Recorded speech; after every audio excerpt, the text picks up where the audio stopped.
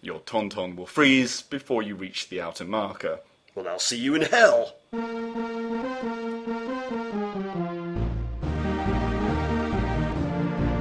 Greetings everyone, hello to you all. Glad you could join us for episode 111 of the Sound of Football podcast. Very good to have the pleasure of your company this week. Apologies we haven't been around for a little while. Unfortunately, the National Union of Podcasters called a lightning strike, and because we're members we had to, basically down tools. You know how it is. Yeah, I think that's a lesson to everyone to stock up on your podcasts. Yes. Fill up a few jerry cans with as many podcasts as you can, and ignore government advice. Oh yes. And to all the other podcasters who podcast during the strike, Scabs. Utter scabs. And where are we now? Yeah. Thatcher wins again. I just satisfied Cameron. Yes. But anyway, we're back, and all the better for it. So this week, the topic of discussion is chicanery in football. Basically, we're going to be talking about those incidents that we see where players try to gain an advantage through deception and unsporting behaviour. We're going to be asking, is it time for the British game, maybe the North European game, to get tough on simulation? Or do we need to reevaluate or even embrace this approach to the game? We're going to be discussing that and much, much more besides. First of all, going to come to you. Well, first of all, hello to you both. A formal introduction. Hello to you, Terry. Hello to you, Graham. Hello, Chris. A doff of the hat, as ever. I'm going to come to you first, Terry. No. Terry's gesturing, doffing Yeah. a hat. Tugging the forelock doesn't even make a noise, really. If you do it hard enough, you can probably get the sound of breaking hair, but I don't know. Yeah. And that owl. Ow, Well. yeah, ow. Yeah. Sorry, please continue. Sorry. Yes. Visual gestures on an audio medium. It's coming to you sometime soon. Anyway, yes. Terry, first of all, last weekend, as we're recording this, there was several incidents of players diving and trying to get free kicks and penalties and get players sent off and whatnot. Even this weekend just past, we had Ashley Young up to no good, getting essentially Man United their first goal against QPR. I put a question to you. When you are watching a match and you see a player fouled, let's say in the penalty area, player's got the ball, he's fouled, hits the deck, and then the replay shows that maybe there had been no contact and that essentially what happened was the player with the ball dived. What is your gut reaction? What is your instinct when you see that? I seethe with indignation and injustice. I loathe injustice in every area. I'm like Maradona in that. Oh, yeah, he that's his pet hate. Yeah, his pet hate was injustice. I was born on the same day as Diego Maradona, and we share a birthday and our hatred of injustice. Not, alas, our footballing ability. I do. I rage. I rage, particularly, obviously, if it's against my own team. But yeah, of course. As I'm sure everybody does, I get incredibly angry and worked up. And what about when it's for your own team? Well, then I reason that diving is unpleasant and unsporting. But it's part of the modern game. It's part of the modern game. And it's Because that should be naive to embraced. think otherwise. And do you give your imaginary moustache a little twirl as well while you're doing it? I find Give yourself an inner chuckle. this is glorious hypocrisy. Oh, Diving and chicanery is glorious hypocrisy because when it's against you, or if you're a neutral looking on, it allows you to be so unutterably indignant about it that why I order, that's outrageous. Yeah, something should be done. And it is pretty safe moral high ground, isn't it? Oh yes, Yeah. but then of course when it's your team, you do turn into that chap who's just tiled the maiden to the railway line, and you're twirling in the stars with villainous contempt. Got away with that one, didn't we? It's a bit of both. But yes, to answer your question, that would be what I would do. I don't, with that one proviso. Yes. And Graham, I presume you have similar feelings, or do you just sort of think when a player kind of dives, do you think to yourself how sad that man is that he had to go to such lengths to get an advantage? I don't know. I think it's so prevalent in the game that I know referees aren't mugs when it comes to it. They know that it's everywhere in the game, but and so it is almost part of the game is to work out whether or not someone was diving or not. And of course now you get it where people are being punished when they're not even diving, but which just shows how widespread it is. Yes, So today, as we said just off air, Carlton Cole in the West Ham Birmingham game decided for once, amazingly, to stay on his feet when he had the chance to dive. Did he get praise for it? No. No. What did he get for it? Nothing. Nothing.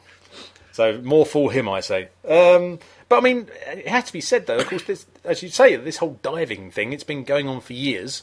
A lot of people, British people, would perhaps incorrectly apportion this influence on maybe, I don't know, South American football players and whatever, but it's kind of spread everywhere. It's been going on for decades now. So, Terry, I mean, presumably the way forward is to sort of say, OK, let's just draw a line in the sand here and say we can all do this, and if you can gain an advantage, if you can convince the referee that you have been fouled with it, as long as everybody does it, then you're up on the deal. Why not? Let's do that. Oh, I agree. I mean, I don't think there's any need for any rule changes. I think cheating is wrong and immoral and should be legislated against. But I do think that part of the game is to try and hoodwink the referee into making him give a decision that is in your favour. Certainly, that's what they're being coached. I think you're right. I mean, what you've got is you've got the referee as being part of the game, not as an observer of the game, and so the simulation is to simulate offences happening within the game, whereas a player might try to hoodwink a goalkeeper by giving him the eyes, or a step over to hoodwink a defender. The dive is just simply a tactic employed to hoodwink the referee. Yeah, and the referee, I guess, his job is to read the game as he sees it and apply the law as he sees it. So if he doesn't see something, and I would suggest your modern referees are well aware of that and are trained to watch out for. And that's why you have to be experienced. But then again, that's also why professional players get to where they are in the game if they can win free kicks where they probably wouldn't have earned one before. And you've got to look at fabulous exponents of the game in recent years in the Premier League. Anyway, people like Cristiano Ronaldo, Robert Pires. These were people who could easily win free kicks in dangerous areas when they were very capable of taking the free kick themselves. People would argue, and I believe quite cogently, that those individuals also got kicked an awful lot, and an awful lot more than any referees ever saw. And so the diving is evening the score up somewhat, which I have got a lot of sympathy for. Also, as well, is these were players that like to have the ball at their feet and like to go at defenders. Defenders don't like that. And especially if they think they're being made mugs of. So they are going to go and make rash challenges. And if they stick their legs out, these guys learn at an early stage. All you've got to do is leave a trailing leg, and you can go down. I mean, the Shearer fall, I like to call it, because he used it to effect so many times. And must have got so many goalkeepers sent off with it. Shearer was a controversial character when he was a player, because of his use of elbows. But I think again, in his defence, he must have taken a few whacks in the chin himself by centre half's elbows. That he just simply added that to his armoury. And he was cute and he was intelligent. I would suggest that's one of the reasons why he was such a good player. The contest between him and Tony Adams are pretty legend, really. The fact that the pieces they took away from each other in games, and more often than not, one or both of them may have ended up finishing the game a lot earlier than they previously anticipated. Well, indeed. I mean, I suppose. Before everybody starts railing and sort of say, have you lost your marbles? I mean, what are you talking about? The answer is yes. Let's not forget. The answer is yes, we have. But for the purposes of this podcast, at the end of the day, football is a business. I'm sorry to have to kind of shock you all with that bombshell, but it is a business. It's all about winning, gaining as many points as you can to generate the revenue. If anybody's kind of still hanging on to that old-fashioned notion that it's just a kind of gentleman's sport and shake of the hands at the beginning of the game and fair play and all that, that's kind of long gone, really. As is this whole English approach to the game with fair play and all that. I don't know if that was ever there, though, Chris. Really, I mean, I must admit, I mean, I've spoken to people who know the game of yore, and also to read reports from years ago, and basically before there were substitutes, it was part of the game to go out there and basically just nobble the opponent's goalkeeper. Exactly, yeah, just like bundle the keeper, Yeah. even after he'd caught the ball, just bundle him into the back of the net. Yeah, exactly. I mean, break his neck and see if he can play on. Oh, he can. All right. Back to the drawing board with that one. But I mean, kids are sort of mimicking it over at the park these days. Kids will mimic so everything they see on the telly, and if they think rolling around on the floor gets you a free kick, then they'll do it. And they'd probably be right. Yeah. Well, yeah, that's because the referee's probably going to be too worried about like being done for like health and safety or something. Yeah, that's right. They're afraid they'll have their CRBs checked, exactly, or taken away, something like that. Yeah. And the referees, of course, have been watching Mark Clattenburg, so they're also influenced there. Everybody walking around pretending to be. Everyone just gets informed by everything else, and it's all just a horrible big mess. It's like when I was a kid, I tried to be Han Solo. Didn't do me any harm. Didn't we all? No, I think no, I'm not going to go there. I was going to say, apart from that weekend you spent encased in kryptonite, Carbonite, dude. Carbonite. Carbonite. Sorry, sorry. The worst thing was he made me wear a gold lame bikini. I knew you were going to say that. We'll leave that hanging in the air. You can make up your mind whether that's true or not. If I can move on. And for those of you that have met Graham, you have that image.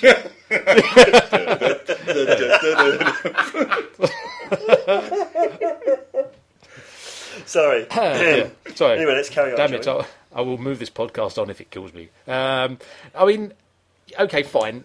Getting penalties, free kicks, or whatever by diving, that's become pretty much sort of prevalent now, and I guess we are suggesting that we need to, I suppose, accept it and work with that. But there was this incident last weekend whereby James Perch of Newcastle basically play acted that he'd been headbutted by Pepe Reina in the Liverpool goal, and Pepe Reina got sent off. And there was another one of these incidents where basically one player moves his forehead in the direction of another player, and the other player goes down as if he's just been hit by a sniper. Now, that, you have to admit, is a bit kind of distasteful. I know it's gaining an advantage, but the whole thing of completely flamboyantly going into theatrics, essentially. Marco Materazzi. Well, indeed. Slaven Bilic. Can we mention those names? Of course, yes, as we know, Slaven Bilic and Zidane in World Cup '98. So, I mean, what's your view on that? Is that maybe a little bit too far, and that maybe that has got to be stamped out or dealt with by? I think it should be. I think it's like I think was it Rivaldo did probably the most. He probably did that was just the worst one ever, wasn't it? If there is a line to be drawn there, it's when you're trying to get players sent off. Who was the Milan goalkeeper who I think they were playing Celtic? I can't remember his name. But you know the incident. Yeah, I do know. Yeah, when he reacted very overreacted to a supporter, who ran onto the pitch and clobbered him. Yes, and it was a light. It looked like a light. Yeah, it did. Just basically touched his face. He was on the floor for minutes, wasn't he? Yeah, getting treatment. Trying to get the game, and because Celtic were actually up at the time. Yeah, exactly. They were trying to get the game banned. I think that there obviously have to be limits of acceptable behaviour, and I believe that yes. If you're going to play act in order to get a player sent off, if you go down in the box, for instance, to win a penalty or to win a free kick, and someone gets sent off as a consequence of the referee overreacting to what is and misunderstanding that's one thing. But if you are to feign injury and assault, which is a very serious accusation to level at anybody, this person has assaulted me. Because, I mean, that comes off the pitch, that comes with the custodial sentence. Yeah. And a criminal record. That's a very serious charge to lay at someone, and I think that needs to be punished because that easily crosses the line. That's just extremely, that's unacceptable social behaviour, in my view. There's an extra dimension to that is more than just sort of like tripping over a trailing leg or tripping over an imaginary leg, That's a different thing that we're talking about. Yeah. And it's a question of harm and to what extent it impedes the freedoms of other people. I would say to a lesser extent of feigning injury. The times when you see a defender has gone up to join an attack, he's bumped into someone, and then all of a sudden there's a breakaway, and you're a defender light, and he rolls around the floor feigning injury, so the ball gets kicked out. But that's different. That's what different. What I would say for that, what I'd like to see introduced is, if you're that injured that you need the coach to come on, you need the play stopped, you need the coach to come on, and you need to go, and you, as the rules at the moment, you need to go off and come back on again, then you need to be off for 2 minutes. Yeah, minimum. Minimum of 2 minutes. So you don't just run straight back on. If you're that injured, then there is no running straight back on. No. That way, that may well resolve Yeah. that for the time being, at least until they come. Yeah, and I know people say, "Oh no, that disadvantages you for being fouled." No, that disadvantages you for being a girl. But the problem is that you have to make is that if you've been actually injured, and then once you have had your treatment and that's finished, you then got 2 minutes to wait before you go back on. You've got 2 minutes and from when the play starts again. Right. Okay. All right. Well, so you have your treatment, and then for 2 minutes. So then you've got 2 minutes. So if it takes you 2 minutes, if it takes 5 minutes, whatever, the minimum it takes 5 is okay. I can dig that. The dear Sepp. Yeah. I was just going to say thank you, Mr. Blatter, for your comment about being a girly. Thank you for... Yeah. Yes. Yeah, I'm not sure about the girly comment, though. Yeah. No. Well, I'm not going to cut it out. No. Because you said it. Yeah. I mean, I laugh. It's true. They're rare enough. Listen to the sound of misogyny. Hello, ladies. I'd like to make it known that I like all the ladies. Especially all our female listeners. Yeah, all of them. Both of them, yeah. All of them. Hello, Mrs. Sibley. Listen, what am I talking about? We have no female listeners. Not now, anyway. Well, not now. Dear. Right. I've lost the track. Oh, yes. I was just going to say, another one to kind of consider, deliberate handball. I mean, okay, we've got the classic Maradona situation here. Yes. I guess we can we get to talk about Maradona. Come on. Well, sorry, Chris, carry on. You've been sending me notes, passing me notes the last few weeks. Please, can we talk about Maradona?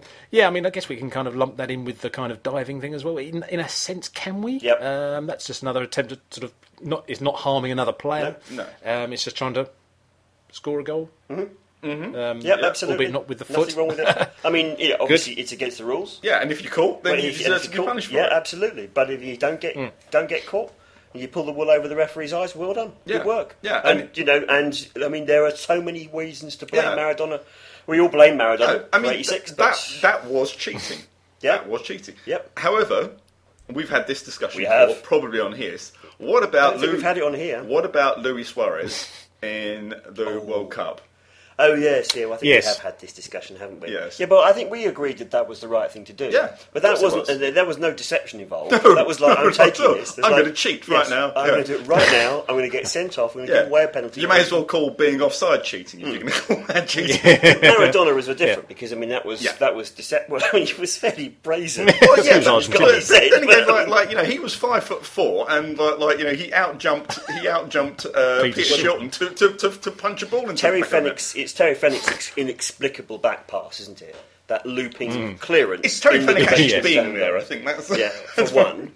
And then of course, I mean, if Maradona was up there as it was, then to be honest with you, what should have happened is the ball should have been cleared, punched away, fisted away by Pete Shilton, and Maradona should have probably missed the rest of the World Cup because he would have broken a bone in his hand because he would have come into contact with Pete Shilton's fist. Yeah, and there's no getting away around it. And unfortunately, if we're looking to apportion blame for that particular failure of England, then I think you have to look more to our players than you do to that stray hand of a rather diminutive Argentine, frankly. Yes. There's no excuse for Shilton not winning that ball. No, none of whatever they and you can't say, "Oh, he cheated," because that does make you sound like a small child. Yes.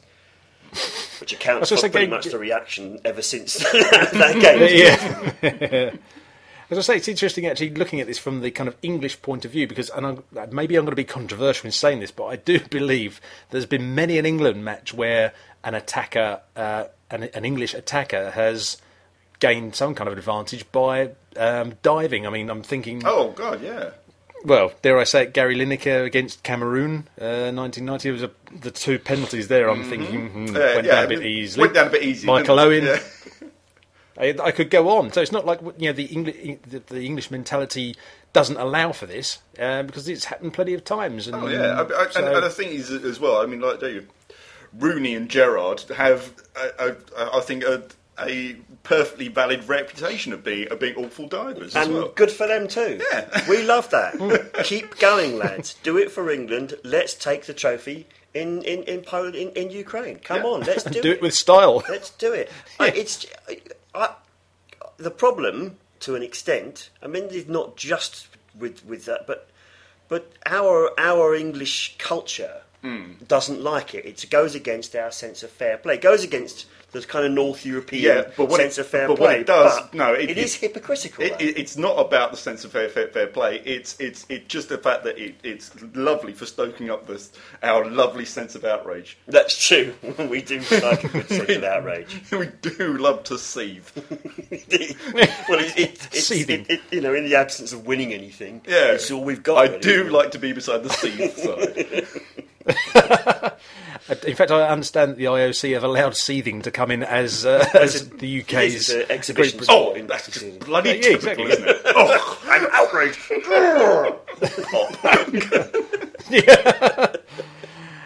If only. Excuse me. That would be a guaranteed gold and no mistake. I was just thinking. I mean, let's say the world of let's say the Premier League, for instance, actually announced tomorrow that they're going to be a bit more lenient on the whole kind of thing of play acting and diving and all the rest of it. I'm just thinking of the repercussions it would have on it all, spinning off into all kinds of areas. I mean, for one thing, not that it probably it has much value, but the sort of end of season awards when they're deciding who the player of the year is, they have to then sort of take into account. Well, actually, this player has now increased his diving by 50% because it's sort of become the norm. Promotion deals and marketing partnerships with players and organisations. It could be an absolute free for all. I mean, really, in terms of the hiring and firing of players. I think it's absolutely fine as it is. I think the system works fine as it is. We look at Thierry Henry for France against Ireland. I mean, unless I'm mistaken, he pretty much lost his Gillette sponsorship deal, and he probably found it harder to get sponsorship deals as a consequence because sponsors don't like cheats. No, it's bad for business. Yeah, they get business because they're seen as wholesome, good sports. Exactly. Yeah. Yes. So you do have to bear all that in mind. Yeah, I mean, Tiger Woods lost his Gillette sponsorship for other reasons entirely. Yes, quite so. But there is a difference, I think, between being good and being virtuous. Yes. And involving in chicanery of the nature that we have discussed earlier is sporting virtue. But it isn't good behaviour. No. It's not the behaviour you teach your kids. And you get reputations very, very, very quickly. Look at Suarez now. I mean, it's very difficult for Suarez to get decisions, even when he has actually been fouled. People can get these reputations as well when they don't even deserve them. I remember Andy Johnson. With Steve Bruce. Steve Bruce. Yeah. I'm seething. He's going to go over the sea. But it's true. I mean, Andy Johnson had won a lot of penalties. Yes. Fair and square. Fair and square. But by fair and square, we mean fair and square. But he went down quick. He went down quickly and he went down easily. But he took the ball, spun the ball. He would run straight into the penalty area, freak out defenders, and they would touch him, and he would go down. Yeah. And the moment, in fact, I'm sorry, but if you're running at helter skelter, if you're running at fast pace, you get a clip on the back of the ankle or a tug on the shirt. Yeah. You've lost that ball. You may as well go down and try and win the penalty. Every right to go down. And you've got every right to do so. And Steve Bruce made the claim when he was not manager of when he was manager of Birmingham after having seen Andy Johnson, I think, score against him, suggesting that he didn't always go down legitimately. And the Sky Sports interviewer should have called him out on it straight away and said, "Are you calling him a cheat?" Yeah. But he didn't. He just sat there like the lapdog that he was. Effing Sky Sports, spineless goodness to a man. Yes. And didn't call him. Anyway, okay. So I'm aware of the seething. The seethometer is in the red. So I'm just gonna go and put myself in the penalty box. Graham's going to talk for a little while I calm down. But afterwards, Andy Johnson didn't win nearly as many penalties, did he? Quite so. So Mourinho again as well, in fact, when he went to Everton, Mourinho had it out with him, and David Moyes actually called him out on it. Yeah. And Mourinho had to apologise over the same player. Uh-huh. Sorry, I realised I was supposed to be being quiet there. But no, that's a good point about where managers use. They use the media as well. Yeah, they use media, and what they're doing there is tantamount to cheating. It's calling a player. It's accusing players of cheating when they're not. So it's all part of. It's all part of the panto, isn't it? Part of the panto. Yeah. And don't say, "Oh no, it isn't," because yes, it is. You knew you were going to. I mean, as long as no one's getting hurt, and as long as no one's they look reputation, as long as no one's reputation is being affected, that's beyond their control. Then and it's not affecting results, I would suggest, because it kind of balances out. I mean, that's a brilliant point, Chris. To be frank, I would be alarmed if it genuinely, if seasons really did hinge on these single incidents. When Eduardo was fouled or not fouled in the penalty area in that Champions League playoff a few seasons ago against Celtic. Yeah. And hilarity ensued. Oh, absolute hilarity ensued. Yeah. Because it was all across the media that he dived. And then there was quite an unprecedented review of it and inquiry about it that was thrown out through to lack of evidence, considering how many camera angles Sky had said that they had and could show that it was a dive. And they said that they looked at it, and they couldn't actually see whether or not he dived, whether or not he'd been contacted or not. Yeah. And it was just absolutely absurd. But I have to say that I don't think over the two legs that the better team lost that game. I don't believe the result was affected as a consequence of that moment. There may be some instances when times are when it's on a razor's edge. Yeah. But again, unfortunately, that in itself is part of the game. Yeah. And that is at moments like that when referees actually start to influence results because the two teams are so closely matched. Yeah. And it's a mistake. And again, it's going back to what you said earlier. The mistake I think people can make about referees is that they're not part of the game. Yeah. They're like ghosts who drift through the game, making decisions about what's right and what's wrong. They're not. They're part. They are an agent within that game. Yeah. And in really close games, they can, on the very rare occasions, they can influence the outcome of the game. At the elite level, at the very top level, that happens. And you're only going to make that worse if you introduce more influence. More bloody officiating. That's what the game needs. No, it doesn't. The game doesn't need more officials. If anything, it needs less officials. And it just needs people to be less uptight about decisions. And that goes for everybody. And it's not easy. Or at the end of it, we just go hold our hands up and say, oh, well, we'll move on. We've got to go to work tomorrow after all. Exactly. Tomorrow is but another day. Yes, and Pepe Reina, if you're listening, tell us your views on this. I see if you agree. And you won't have anything to do during the semi-final, so... Oops. Anyway, that'll do, I reckon. That's pretty much our time up, so thanks indeed for listening. And we always suggest, of course, that if you have a view, if you have an opinion, do contact us via either our Facebook page, facebook.com/soundoffootball, twitter.com/soundoffootball, or indeed footballfairground.com/soundoffootball. There you can leave us your comments, your views, and we would love to read them and to receive them, so do get in touch. We may even respond if we may respond. If we object strongly to what you said. Yeah, or we may just discuss it all between ourselves down the pub in scared tones. Yeah, down the pub and seethe in our own personal... You think, well, that guy was weird. Oh, God, that guy was weird. And it will be a guy. Of that you can be certain. Anyway, that's it. Thanks for listening. Join us again next time around for episode 112 of the Sound of Football podcast. But for now, from myself, from Terry, and from Graham, it's a fond farewell. Goodbye. Goodbye. Goodbye.